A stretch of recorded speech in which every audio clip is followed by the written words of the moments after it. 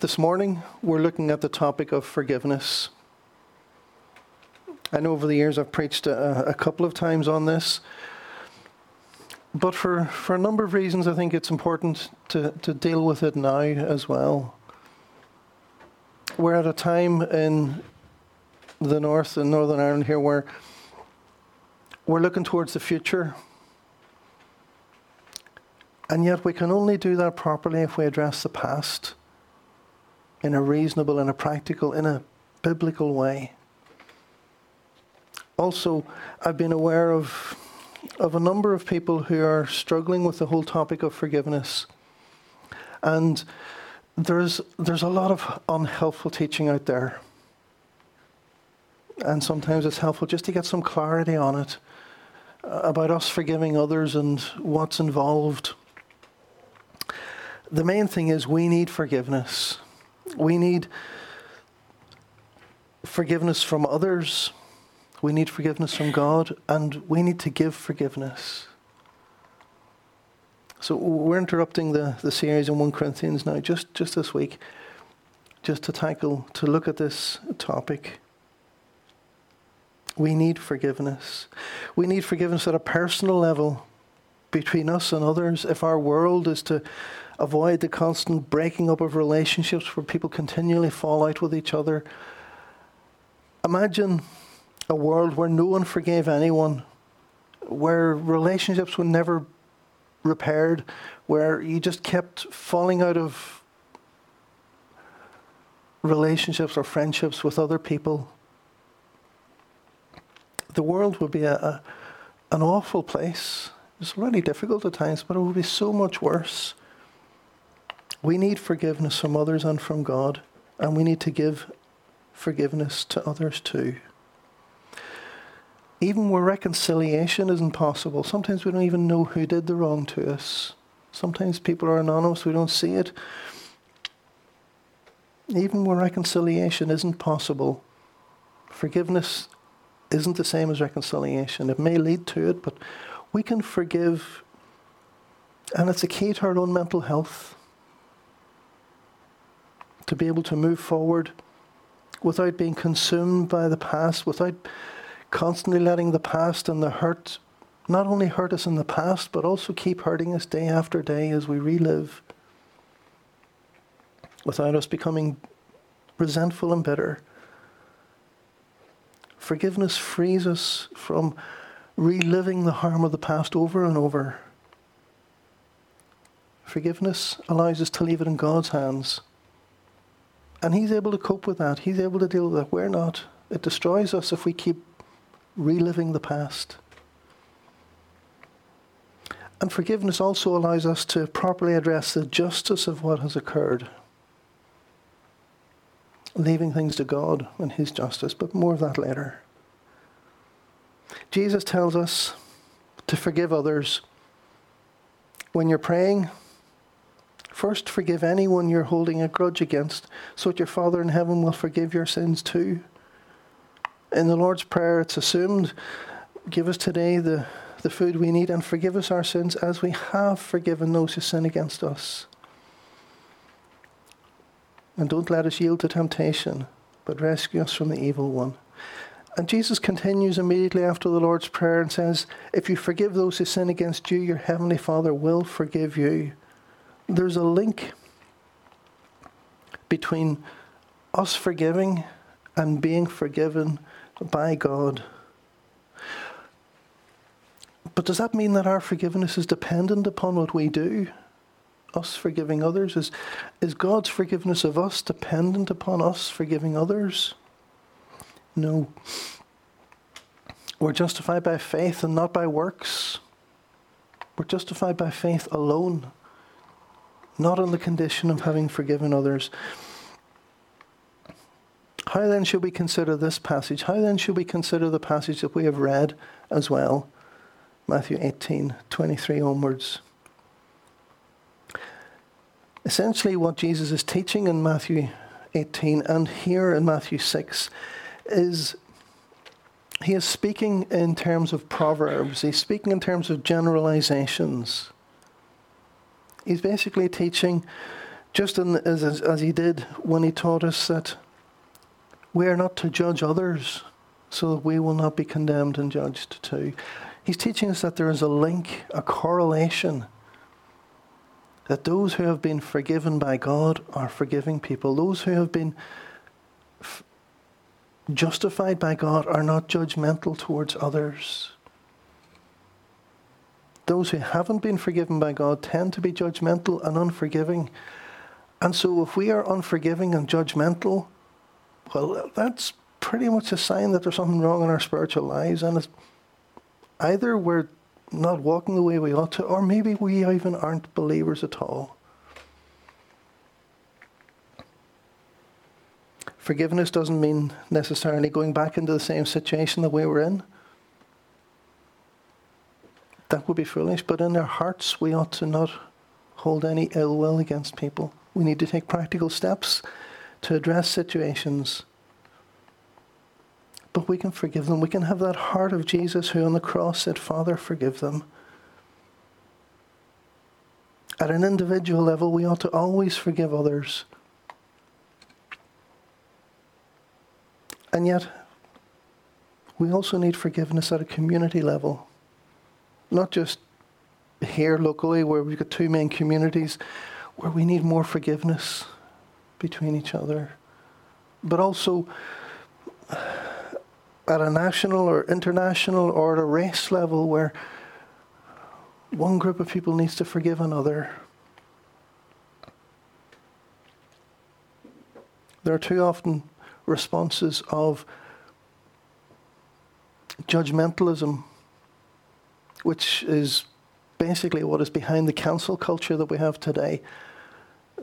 Instead of forgiveness and moving on, instead of addressing the past properly without enmity, without harbouring resentment and bitterness, instead today there's too much of a move for one side to get power that they didn't have before, to gain the privileges that they were denied, and just flip the tables and do the same in reverse. That isn't progress. If that had been the approach that they took in South Africa, they would still be in a very bad situation today. But Desmond Tutu was clear that seeking simply justice was not the way forward for the nation. There needed to be forgiveness. There needed to be restoration. There needed to be reconciliation. And so they had the peace, or the Truth and Reconciliation Commission, which brought healing to their very difficult past.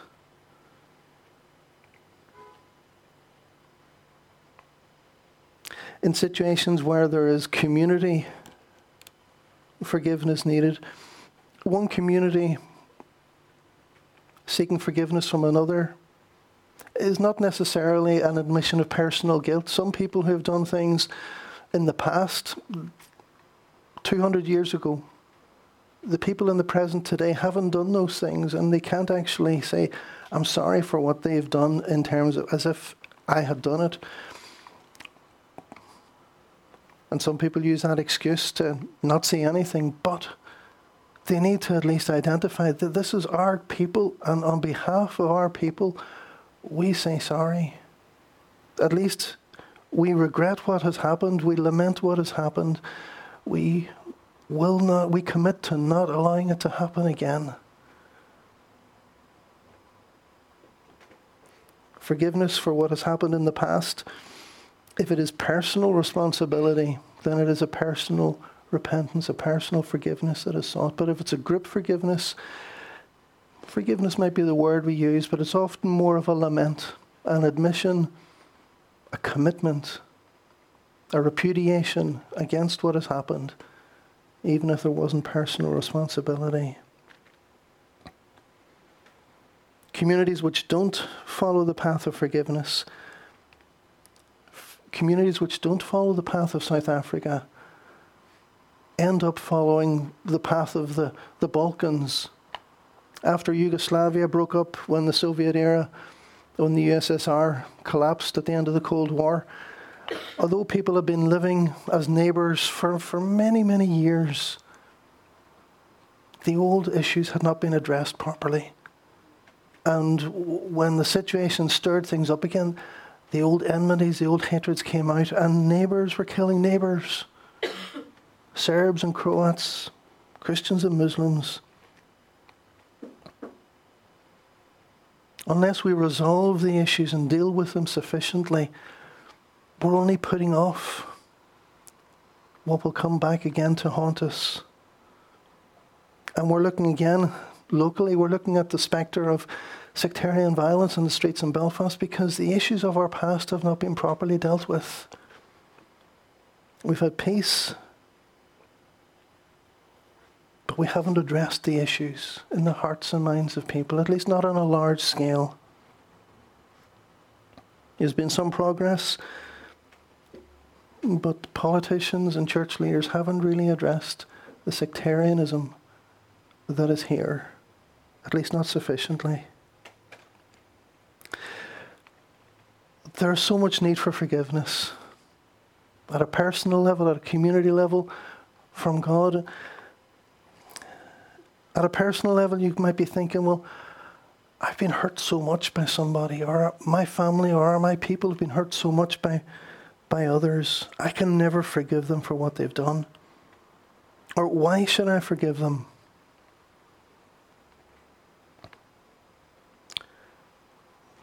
Maybe if you're less resistant to the idea of forgiveness, you might think, and you want to try and forgive people, you might think, Lord, I just don't know how to do it. I just find it too difficult. Forgiveness is often made very difficult. And sometimes Christian teachers make it very difficult. But let's look for a moment in trying to make it a little bit easier. Let's look for a moment at what forgiveness is not. Now, when we're told that when God forgives us, when we trust in Christ, that he will not remember our sins any longer, like in Hebrews 12, he says, I will forgive their wickedness and I will never again remember their sins. The problem is that again and again, Christians are told they've sinned against you. Okay, well, you just have to forgive them and forget it.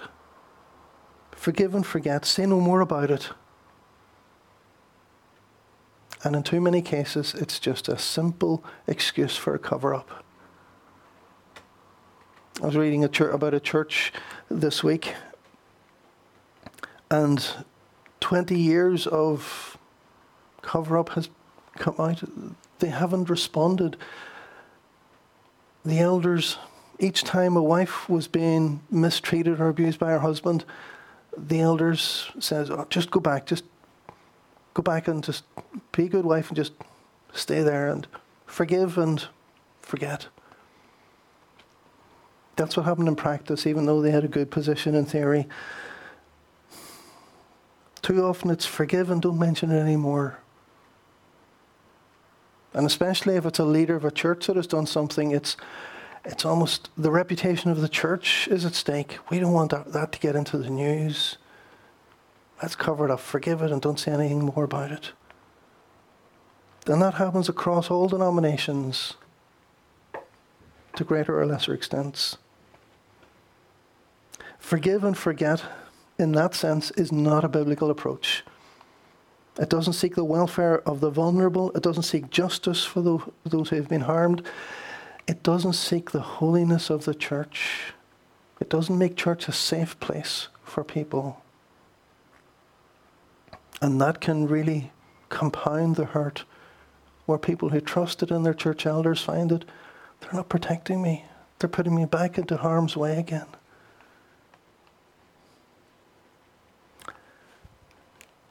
Another problem is that some Bible teachers make forgiveness very complicated, almost impossible. Several months ago, I listened to a podcast where the Bible teacher took a story about forgiveness in the Bible and from that story made a complex set of conditions that these are the steps that you need to take if you're to forgive somebody. And if you miss out on any one of these steps, well, you haven't forgiven them. He said, you must describe to the person who sinned against you what they have done to you in proper detail. If you don't, you haven't forgiven the person. He said, you must also have a holy hatred for the sin that they committed. If you don't have a holy hatred for what has happened, you haven't forgiven the person. Well, immediately we can think, is that saying that a victim of abuse has to go to their abuser and face them in the eye and tell them what they have done? And if they haven't given it in specific enough detail and told them then that they forgive them, they haven't actually forgiven them properly. Words fail me to describe what I think about that. It's difficult enough for somebody who's been harmed to go into court with the protection of many people around them to face their abuser. In a one-to-one or even with others around, that is just compounding the hurt. That is not forgiveness. That is... I'm lost for words, to be honest. The Bible doesn't tell us we have to do that. The fact that somebody like Joseph in Genesis told his brothers about what they have done to him, and then that he forgives them, that we shouldn't take a descriptive passage and make it prescriptive, which is so often one of the problems in interpreting the Bible.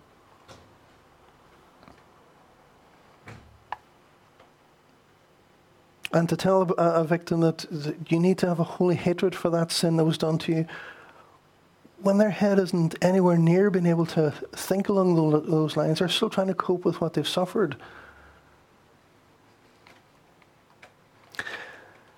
I read a book that was published recently on the topic of forgiveness, where the author takes a similar approach of making a descriptive story into a prescriptive formula. Based on the reading we had earlier, the author concludes that there are 4 actions that constitute forgiveness. To quote, "To forgive then is to name the trespass truthfully as wrong and punishable, rather than merely excusing it, and name it to the other person as well. Second, it is to identify with the perpetrator as a fellow sinner, rather than thinking how different from you he or she is. It's to will their good. Third, it's to release the wrongdoer from liability by absorbing the debt oneself rather than seeking revenge and paying them back. And finally, it is to aim for reconciliation rather than breaking off the relationship forever. Omit any of these 4 actions and you're not engaging in real forgiveness."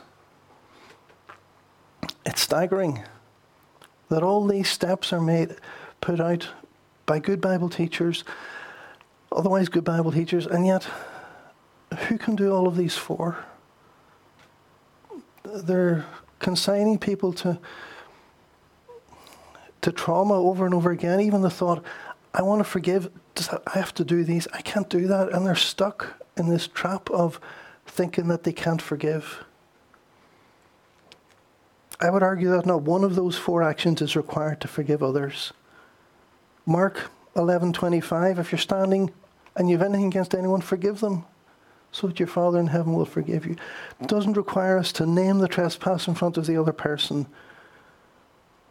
While that's sometimes appropriate, especially in court, there is no need to confront an abuser, to confront somebody who's really harmed us. That can likely often end up making the whole situation worse, if not the mental health of the person who's been harmed, to say nothing of anything else.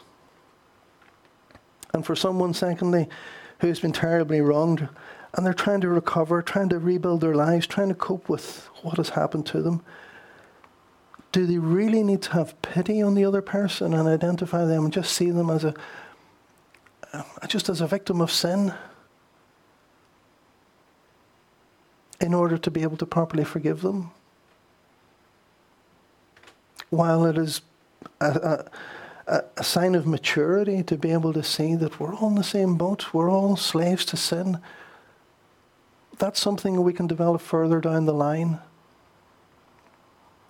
But to be able to just forgive somebody, we don't need to have that as a requirement. When it comes to reconciliation, or even the desire for reconciliation, reconciliation and forgiveness are 2 different things. First, you forgive And then you see what you can do to secure reconciliation if possible. Sometimes people won't be reconciled. Sometimes it's not wise or practical. But first you forgive, and then you deal with reconciliation in the hope of it. You don't make the desire for reconciliation a precondition to forgiving others.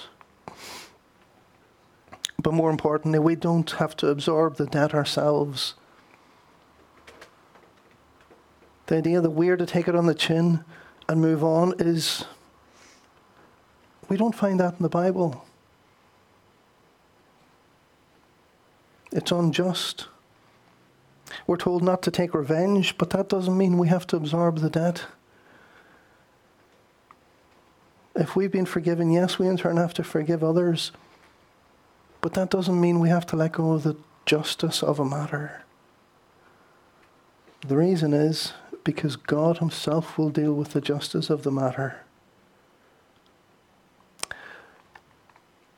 In a book that I've read recently, the writer moved too quickly from forgiveness to forgiving and missed out a crucial step in the process. They moved from saying we have to forgive others because we have been forgiven because of what Christ did on the cross. We have to forgive others because we need to be like Jesus, who said, Father, forgive them. We've been forgiven by much, so we ought to forgive others. And those are true, but there's a missing step in between. And that is that we can forgive others because God will deal with the justice of the matter himself. And we have been forgiven because God has dealt with the justice of our sins. There's a crucial factor in forgiving others. And if we miss this, it can really just put a spanner in the works for people forgiving others. Dear friends, never take revenge. Never take revenge. Leave that to the righteous anger of God. For the scriptures say, I will take revenge. I will pay them back, says the Lord. This is a crucial verse. This is a crucial truth. When it comes to us forgiving others, we are not absorbing the debt. We are passing on the debt to God. We're not doing nothing about what has happened. We're allowing God to do something about it. I will take revenge, says the Lord. When we don't forgive, actually what we're doing in part is we are being God in our own lives. We're usurping God of his role as judge of all the earth. We're saying, I want to do something about it. I want to be the judge and jury in this situation. And so we want to take revenge. But God says, no, I will pay them back. It is my role. On the judgment day, God will give perfect justice to everything that has been done wrong. Or, alternatively, he gives justice for the things that we have done wrong on the cross. Christ paid the debt. We don't have to absorb the debt. People will absorb it themselves on the judgment day, or Christ will have absorbed it for them on the cross. It's because God will give them what they deserve that we can rest assured that justice will be done. We can hand the matter over to God. We can trust him. We can leave it with him. Paul teaches that we must, this is throughout the whole Bible, we must all stand before God, before Christ to be judged. We will each receive whatever we deserve for the good or evil we've done in this earthly body. There is a judgment day coming. And that gives us peace of mind. That when we forgive, we're not absorbing the debt. We're not saying it doesn't matter. We're simply leaving the debt for God to deal with. And he can deal with it far better than we could. He can give far better justice than we could even try to. The words translated forgive in the New Testament actually mean to let go, to leave. We're to leave it to God. So forgiveness at its most basic is simply delayed justice. Leaving it to God, letting it go, and letting God deal with the matter. And knowing that He will, knowing that we can trust Him to deal with it, allows us to rest. Okay, that's dealt, that's sorted. We can leave that. We can have peace of mind, and we can move on. And we can seek healing, and we can try and rebuild our lives. At the same time, God's perfect justice on the judgment day is meant to be mirrored in the courts, in the law of the land. And just as we are not meant to interfere with God's justice on the judgment day, we're not really meant to interfere with the courts. We can forgive people personally, and at the same time we can let the courts do all that they can and all that they should. We can even campaign for people to be brought to justice while forgiving them at an individual level. Earthly justice is imperfect. The punishment never really fits the crime. But at least it gives a bit of an understanding that there is going to be justice one day. It points forward to the judgment day. Not only that, people's consciences as well, as Paul says in Romans 2, they show that the work of the law is written on their hearts, while their conscience also bears witness, and their conflicting thoughts accuse or even excuse them. On that day when, according to my gospel, God judges the secrets of men by Christ Jesus. Our conscience tells us that even if we get away with things here and now, we won't get away with them when we stand before God on the judgment day. And people know that deep down. So we forgive others now because God will deal with it later. It's no more complicated than that. We just let go of it and leave it with God in the assurance that He will deal with it exactly, perfectly and properly, either on the judgment day or on the cross.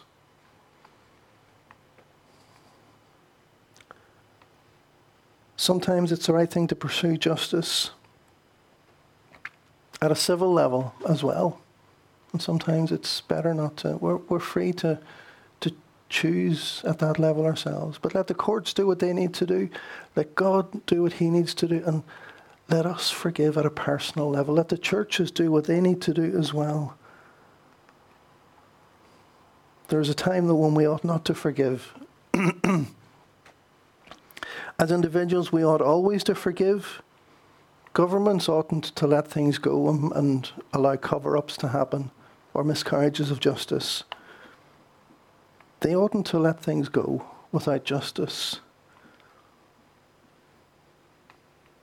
And before God, we recognize that He wrote the Ten Commandments and that all sin is ultimately transgression against His laws. He will ultimately dispense justice.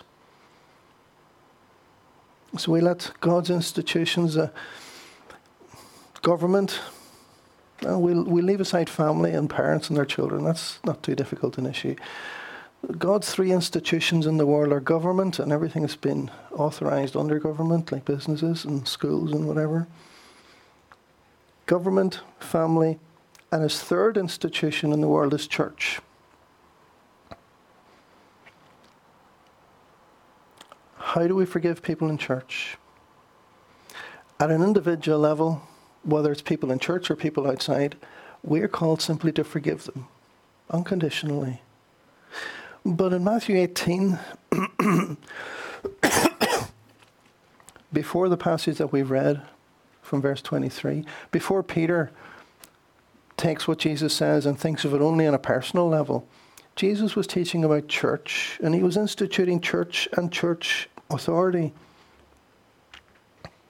in verse 15 to 18. Church ought not to forgive things if people are unrepentant. Church is meant to be a safe place for believers. It's meant to be a holy place. It's not meant to be a place where somebody can sin grossly and people just sweep it under the carpet.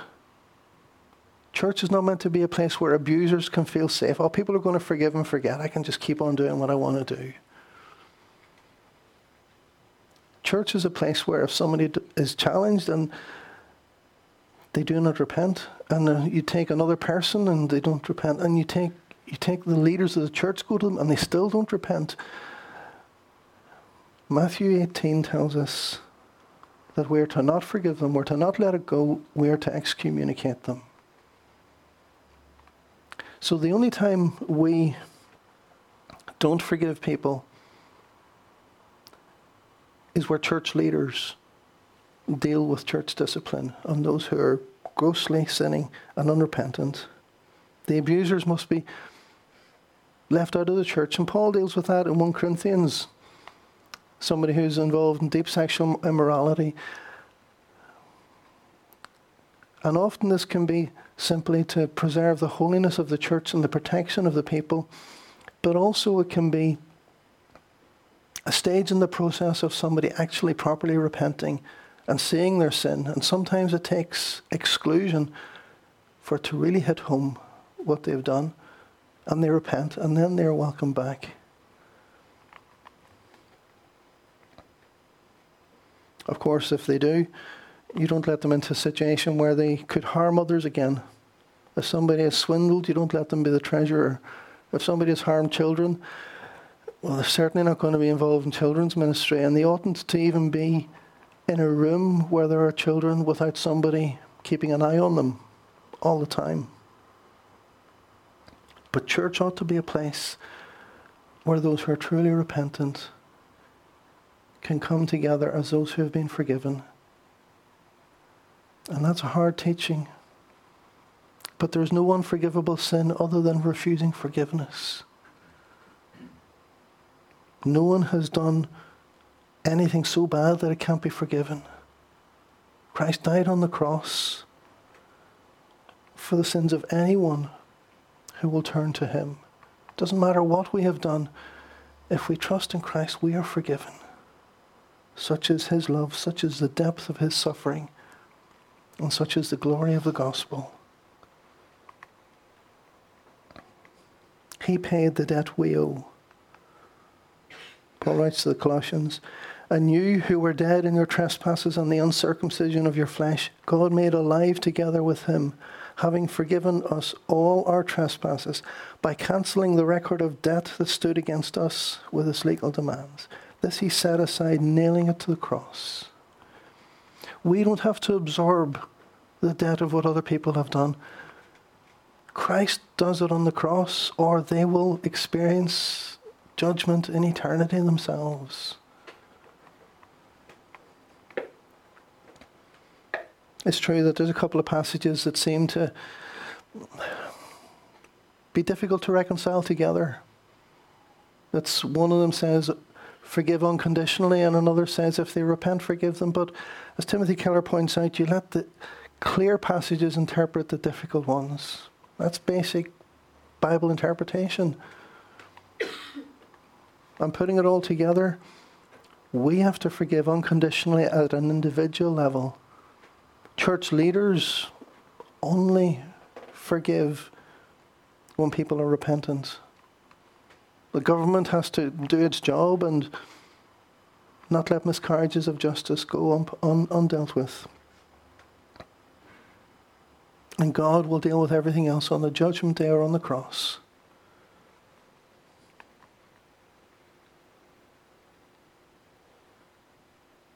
Some people talk about the need to forgive ourselves or forgive God.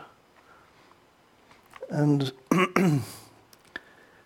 we could talk a lot about that, but let me just say in summary that at least in my experience, when people are struggling with forgiving themselves for what they've done, well, the Bible never tells us we need to forgive ourselves. The real issue that they seem to be struggling with is pride. I can't really come to terms with the fact that I did that, is what they're really struggling with. Was I really that much of a sinner? The issue is not that they're struggling to forgive themselves. They're struggling with coming to terms with the fact that that's what they were like and that's what they did. And we don't need to forgive God. There's an author who's written a book about forgiving others and another book about forgiving God. Has written a helpful book about forgiving unconditionally, but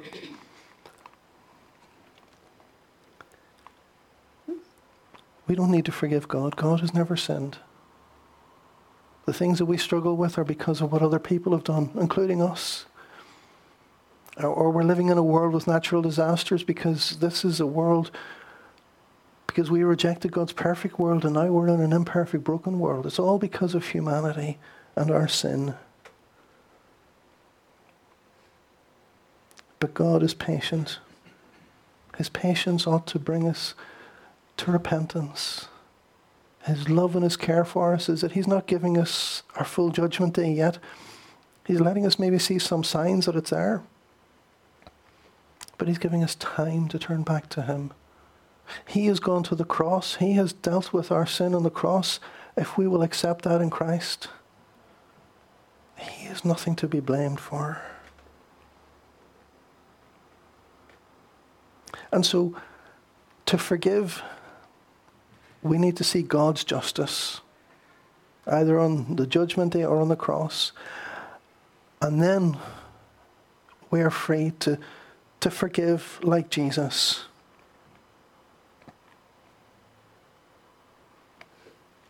Forgiveness at its most basic is simply delayed justice, letting go and letting God deal with the matter. But forgiveness at its most beautiful is grace and love in real life, letting the love of God shine through us towards others. The question is, do we need to forgive somebody today? Do we need to forgive a group of people today? We might not be able to resolve systemic issues or big issues. We can campaign for governments and others to address those, but at least in our hearts, we can be released from the burden. We can forgive them ourselves. Do we need Christ's forgiveness ourselves today? Too often we point the finger at others, but not enough do we look at our own hearts. There's nothing stopping us from receiving his forgiveness right now, other than we just need to pray a simple prayer. We need to place our faith in Christ. God, have mercy upon me, a sinner. The tax collector prayed in the temple, and he went home, Jesus says, justified.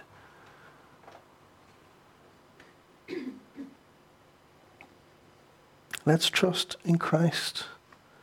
Let's thank God for the forgiveness we've received in him. Let's depend on God's justice on the judgment day or on the cross, where the debt will be dealt with. We don't have to absorb it.